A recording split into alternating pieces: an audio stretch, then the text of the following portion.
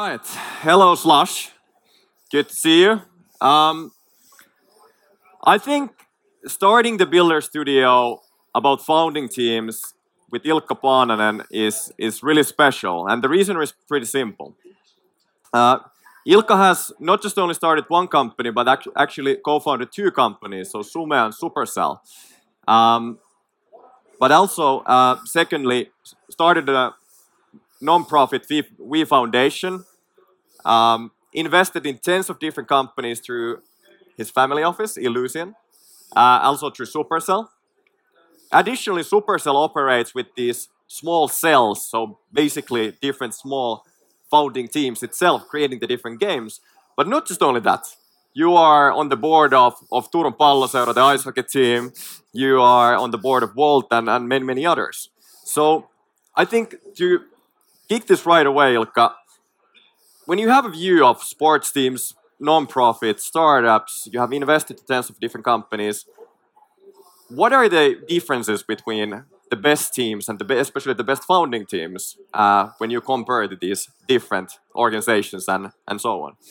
Well, it's interesting. So, obviously, I've been very lucky in my life in a way that I've had the great fortune of working with some really amazing people, some really amazing teams in my life. And I think the surprising thing is that I don't think whether the team is on the for-profit, non-profits, even sports, I don't know if there are that big differences, or at least I've observed many common sort of nominators between these teams, and not really mattering what field that team actually is in. So in a way they are pretty much the same, but you mentioned that you have noticed some common threads. So what are, in your view, those especially with the very best teams, exceptional tems? Well, if I think about the very best teams that I've sort of come across and had a chance to work together with this, that I think that first of all, all the best teams, they aim really, really high. So a level of ambition is high, and say, for example, so basically what they want to do is that, if I talk to, say, a founding team who's based here in Finland, these guys are not trying to build the kind of best product or the best company in Finland, and not even the best in Europe, but these guys are aiming to be the number one globally in being the best in the world, and that I think is the kind of a starting point for those people. And also these teams, they usually have a really kind of clear vision what they want to do, so crystal clear. But at the same time, it's an interesting balance because these teams are also very open-minded about feedback, and they actually welcome people who challenge that vision. But then I guess despite listening to everybody, then they at the same time they do decide themselves, and they kind of take the feedback that they feel is valuable. So it's not that these teams change the vision based on who they have, what kind of piece of feedback they've last heard. So those type of things at least sort of come to my mind. And then I think the third thing is that these people oftentimes they are sort of very different. They come from different backgrounds, meaning that they when they need to decide on something, there are different perspectives to that matter. But then, despite these differences and sometimes even heated arguments, they can get actually aligned behind one common goal. And there's this kind of mentality of disagree and but commit to. So those sort of come to my mind. And then there are some pretty just obvious things. Of course, every single person needs to be world class in sort of their position. There has to be this common set of values and culture, which is really the foundation that you build everything on top of. They have to be inspiring, because if you aren't inspiring as a team, then other people around you won't join you. You can't recruit new people, etc. And maybe as a last thing, I would say that I try to best teams aren't necessarily. And this is interesting. They aren't necessarily motivated by the outcome, but they truly enjoy the kind of the effort, so to speak. So and especially as a very concrete example, I personally don't get inspired about teams who, for example, have a kind of lofty goal, as in what's the kind of exit gonna be or what's the valuation gonna be.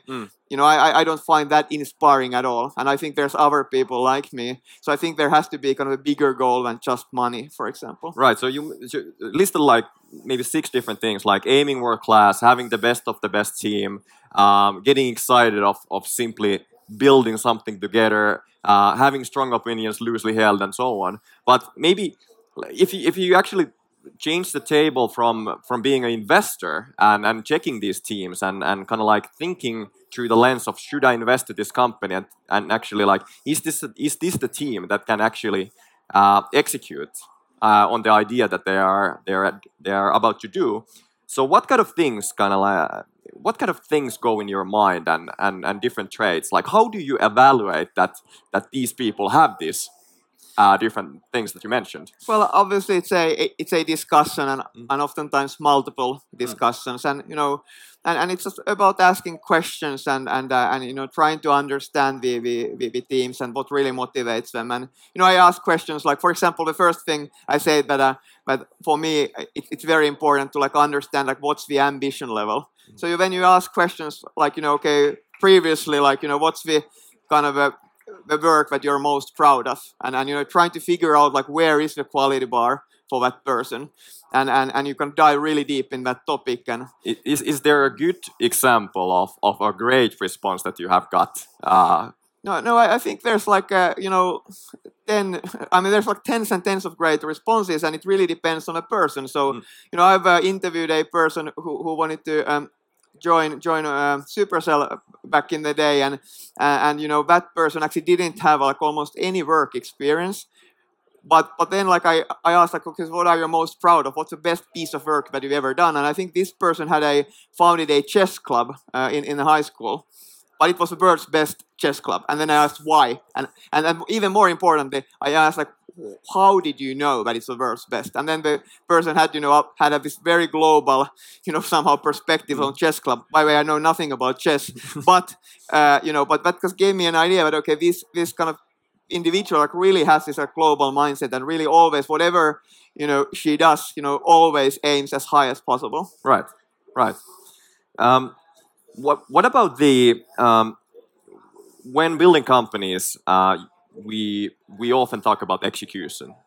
It's a race to find the product market fit, and you as an investor usually assess the team and the founder that does this person have a founder market fit to the specific problem.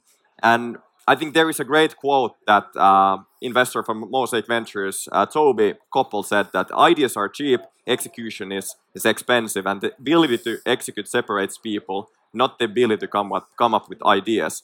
So I'm really interested, like, about especially how do you assess whether a certain founding team has kind of like this execution capability to actually make things happen? Well, of course, like execution is ultimately like the best proof of execution is just like the history. So what have these people done in the past, um, and actually like a sort of thing that many people and I guess many investors at least used to do was that you would take the kind of first meeting with the founding team.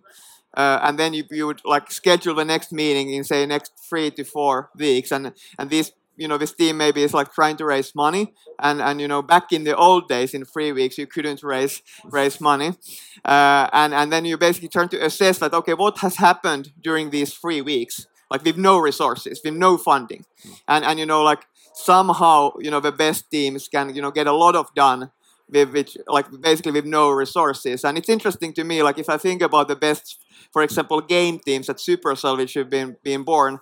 I mean, usually the way they've been born is it's almost like completely organically, and nobody has like told them like what type of game to do or anything, and they put the team together, and they actually don't have any time to like create prototypes and stuff, but yet despite all of those things just somehow magically happen. Right. And I think there's like that sort of is the kind of common trait between many of the best teams that I've come across, and just the ability to execute with seemingly like no resources. Right, right, and then like somehow showing that like what you have done with minimal resources in a short time. Yeah, and somehow like things just happen, like great things just happen. Right. I think there was something we had a short prep call with Ilkka for this session, like just to kind of like have an idea like what to maybe discuss. But there was something really surprising for me that you said in that call, and it went something like this: that the worst mistake you can do is to start a company with your best friend. What did you mean by this? And And why is it so, if it's so? Well, I don't know. Obviously, it's maybe not the worst mistake, but in my experience, and by the way, now maybe it's important to kind of define what I mean by a friend. So if there's sort of a friend from childhood or something like that, then so I think the danger with like founding companies or any kind of teams with those type of friends is that, I mean, oftentimes, like at least for me, like friends are people who obviously I like. We are very like-minded, and that just means that what I would worry about like founding company with friends is that there are. I mean, I was talking about how important it is to have like these different type of perspectives, like to whatever decision you're about to make. And if everybody is a super like-minded and you have kind of follow a similar train of thought, then I think like so much gets lost. So I think it's almost the opposite if I think about the the teams that I've personally been lucky to be part of or teams that I've observed from distance. I mean, oftentimes those are made of like pretty different people. They do bring different perspectives, and there actually can be like very heated arguments about things. But then, as I said, like despite all of that, these people can get aligned behind that one common vision. And there's this mentality that you just disagree. But you commit even if you disagree. Right, right. And it gets more difficult if it's a person who is really close to you and you have known him or her for years. Exactly, and the chances are that you won't disagree in the first place, like almost on anything, which I think would be a problem. Right. Maybe leading from there, one thing that is special in the founding team of Supercell, and also at Wolt, where you're in the as the board member, is the fact that you had 6 people on your founding team. What kind of like challenges or benefits this kind of approach, where you have like there was you obviously as the founding CEO and plus 5 other people. What kind of like benefits or challenges having these many founders may have, and is there a golden number how many founding team members one should have? Well, first of all, I don't think there's a golden number at all. I think it really depends like what you're trying to do, and also of course depends on the type of people you have. And I guess I can only like speak from an experience of Supercell. Like the simple reason for us to have like as many as 6 co-founders was that our goal was to like just Supercell. The founding idea behind Supercell was that the best people and teams create the best games. So therefore, we wanted to sort of first of all, we wanted to get the best people to the founding team, but 2, we also like wanted to get people who know our sort of quote best people in the industry, and collectively, like the 6 of us, of course, like knew lots and lots of people, which then enabled us to like build the next layer of great, amazing people who were actually much better than we were to Supercell. How about super concretely, when you have that many people on your founding team, and you have like every day you have probably tens of different decisions to be done. And when you have 6 people, one could argue that you have a committee. Kind of like, how did you, during your Supercell early days, kind of like agree what to do? How did you make the decisions? How did you agree what happens? And maybe what is your advice for those, not just only having maybe 6, but just 3? How the founding team should make decisions, and how maybe you should prepare your team to actually move super fast and so on. Well, first of all, I think it's extremely dangerous to make decisions as a committee. And for us, how it worked is that there was a complete trust between the 6 of us, and it's not that they can decided everything as a group. Of course, if we had to decide something about the product, I actually like oftentimes I wasn't involved because I don't think I'm the best person to talk about product, so I excluded myself. But then the people who were best people to kind of chime in on those decisions. Then those guys, had the discussion, made the decision, and let everybody else know. And then, of course, if somebody like disagrees, then that's the time to kind of speak up, and then they will talk about it. But I think that first of all, I mean, I don't think that all decisions like should or are needed to make within that bigger group. Right. And I think the one benefit that does come out from like having a bigger group of co-founders is that I already mentioned one, which is that you just like jointly you just know more people. But the other thing is that we were actually able to execute super fast, because I mean I was the only one out of those 6 who wasn't the game developer, and all of these 5 other people were like world-class game developers, which meant that we were able to move super fast also on the product and technology side. Right. Maybe every founding team is unique, and depending on what you're building, what's the problem you're trying to solve, there are different roles. But maybe one thing that holds is the role of the founding CEO in the founding team. So, in your view, kind of like, what are the most important like traits or characteristics or skills, specifically the founding CEO should hold in the founding team, and what's the role, responsibility? Yeah, so I have sort of mixed feelings about this question and topic because I mean, oftentimes I feel that we have some kind of created, also within startups, we have created this like myth about this hero CEO who like somehow magically like knows like what's the best thing to do and solves all the problems and works harder and smarter, better than anybody else and all that. Which I at least in my case, none of those things are true. If I think about, say, for example, the founding team of Supercell, I was just like super lucky to be able to work with these 5 other people, and I definitely don't think it was about me, and it wasn't about me, and still isn't about me. So I think sometimes that role is almost like somehow it created a myth about it. Yeah, glorified.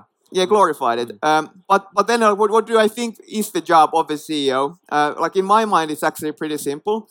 The way I think about it is that the role and the kind of responsibility of a CEO is to like first of all make sure that you have the best possible team. But you have world-class individuals in every single thing that the team needs to do, and then of course that team sort of plays or works very well together. That's one thing, and then the other thing that you need to make sure is that the culture is such, where a team and everybody else can do the best work of their careers. And whatever that means. But that really, I mean, if you have those two things, then with some luck or with a lot of luck, which I certainly had, then great things can sort of come out of that.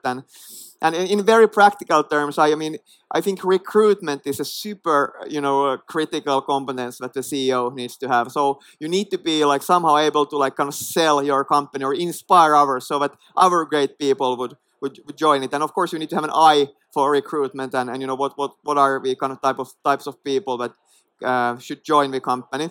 And then it sort of comes to decision making. My kind of thinking about that is that I don't think that it should be the CEO who makes all the decisions. Rather, I think that it's the responsibility of a CEO to make sure that decisions get made. And for example, in my case, I only make decisions when the team can't get to decisions. And sometimes that happens. Sometimes you just need to step up and say, okay, we're going to stop this argument and now this is not what we're going to do. But in most cases, of course, it's best if decisions do come from the team. Right. The second thing you mentioned, the role of the CEO is to ensure that the culture is right and fostered. So what are maybe the super concrete things you should do in the founding team to set up your culture in the right way before you actually start running and finding the product market fit for your product? Well, maybe I can share you a kind of true story about the founding of Supercell, where I think I got like some things right and then I got some things very wrong. So what the part that I think we as a group got right was that we actually talked like so much about culture. Actually, before we founded the company, we literally I remember this one of our very first meetings, was that we actually went through the culture deck of Netflix, which had just come out, I think maybe year before, and actually I and the others were also like very inspired about that deck, and it talked about this culture of freedom and responsibility, and we basically that inspired us actually to like many of the things that we wanted to do at Supercell. So we spent so much time like not only talking about the type of game and product we wanted to build, but talking about what type of company and what type of culture we wanna build. So that was the thing that they got right. The thing that they got wrong was that it was in my like to-do list always that okay, write down the values, like write down what we kind of had agreed on. Kind of formalize in a way the culture. It was on top of my to-do list, but then I was always like too busy with like, other more important stuff, so I never did it actually. Until it got to this point that I fondly remember this moment. Like we were, I think, like around 40 people. We had already like opened up, for example, our office in San Francisco. So not only just one, but 2 offices and all that. A bit more complex environment. And then I was in this meeting, and we talked about responsibility, which kind of happens to be one of our values. And then the other person next to me, in a way, he was talking about responsibility. It actually was something completely different what I had in mind, what I meant with responsibility. And then that was a big wake-up call for me that, okay, like I actually like really need to get onto this, and it actually is important to like write this stuff down, because when you can write things down and you share it with everybody, you know, that's one way to make sure that everybody is actually aligned, and that kind of forces discussion on what do you actually mean. And I actually think it's very important to actually get pretty detailed about this type of things. And you know, it's not. I mean, oftentimes culture can feel very fluffy. And the reason why it feels fluffy, that you keep it very high level, very conceptual. Like for example, like everybody, like all the companies in the world, probably like in one way or another, one of their values is quality. I mean, have you ever met a company that isn't like trying to do the best quality products? But you know, when the question is that what does it really mean? And for example, like Supercell, what it means is that the action and the behavior that comes from quality is that we kill a lot of games.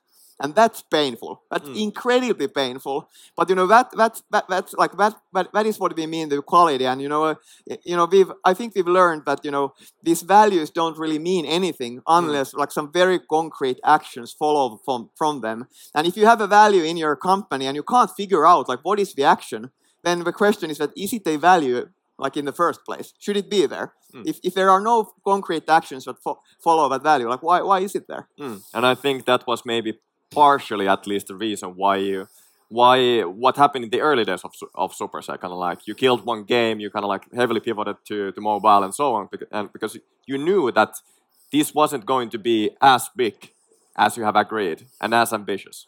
Was that the part of the? Yeah, I think like that too, but maybe the biggest reason was that because we had a very high level ambition and still have at Supercell. And you know, our strategy was that we wanted to create games for the masses, and then like back in 2010, the obvious platform to start from was Facebook. But then we relatively quickly discovered that you know for us, like we're never gonna be the number one company on the Facebook platform. And then I do remember we had this discussion that okay, we gotta like if we can't win this game, like let's try to pick a game that we actually can win, and that's what kind of inspired us to do the pivot to mobile. So right. we got super lucky there. Right. So we have a bit more than 4 minutes left. So there's a couple of things I want to especially ask. So when you find the product market fit, you maybe start to scale from that 3, 4, 5 people to 10 to maybe 50 at some point, and then to eventually 100 to 200. How does the role of founding team change during that process, and what's the kind of like what's kind of like the importance of founding teams when the company grows? Well, I think like how the role of a founding team changes, it really depends on like, you know, if the founders have been put into kind of leadership positions or managerial positions. So maybe you have somebody who's like, you know, for example, leading the engineering, and it goes just fine. Then there's maybe 4 or 5 engineers, but what happens when there's like 40 or 400? And then obviously like, you know, there is such a thing that, you know, like at some point you probably need somebody like who has experience in doing that type of thing, or like maybe you've been lucky that you have somebody in the founding team who's so passionate about leading other people and not just writing code, but that somebody can grow into that role. But you know, oftentimes you see sort of changes in those types of things, and again I think this is a really great test for the founding team. So the best founding teams like have no egos, so it doesn't matter what is your personal role in the company and in the founding team. All you want to do is do whatever is best for the company or best for the team. And it doesn't matter what's your kind of personal role. And you know, I've seen like so many times people sort of quote stepping down on their roles because they see that there's somebody else in the company who actually is better at this job than I am. And those are actually like really big cultural moments, and certainly have been for us whenever that happens. Yes. When you build a company, it's already incredibly difficult, and on the journey there will be different conflicts with the founding team. You don't always agree with everything, and that's great, as you mentioned. But what are maybe the typical conflicts that you might face with your founding team when building a company? And is there something that the very best and exceptional founding teams do differently when they face a conflict? Well, I think the conflicts, obviously, it depends like what type of companies. There's probably like millions different types of conflicts, and as you say, there should be. My advice would be that embrace the conflict. That's a great thing. I mean, the fact that is conflict, that's a really, really good thing. Because then you can get different perspectives to be matters. But my very simple advice, like whenever there's a conflict, and especially if you start to feel that you're losing trust on somebody, sit down with that person or with those people and talk about it. Take the bull by the horns. And this, by the way, is one of the I think differences between sort of great teams and average teams. Because for average teams, these discussions are so hard that they just don't have them. It's so inconvenient to talk to somebody about these types of things. But the great teams, they embrace it and they do it. And for example, I fondly remember one meeting in 2012 before Supercell released Heyday. And we had a founding group meeting of 6 of us were sitting in the lunch area. And then you can imagine, we had I believe we had amazing developers in our founding team. But then we have one of our founding coders tells to the other founding coder, but hey, I have to tell you that I think you're coding too slow, and in front of everybody.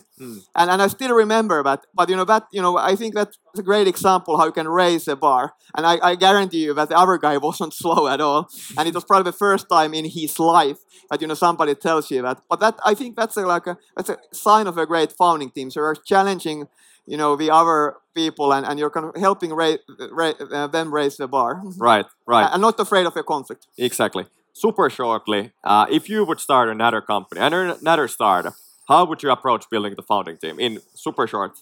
Yeah, for clarity, I'm not going to start a new startup, but the way I would do it is that first of all, I would gather a group of people who I think I potentially could start that startup with. I would try to form a vision with those people, and then I would use this vision formation process as a test. Is this a great founding team? And you can get aligned. How does this process feel to me? Kind of iterate on that, and then through this process, you probably will discover that is it a great team or not? What changes need to be made, etc.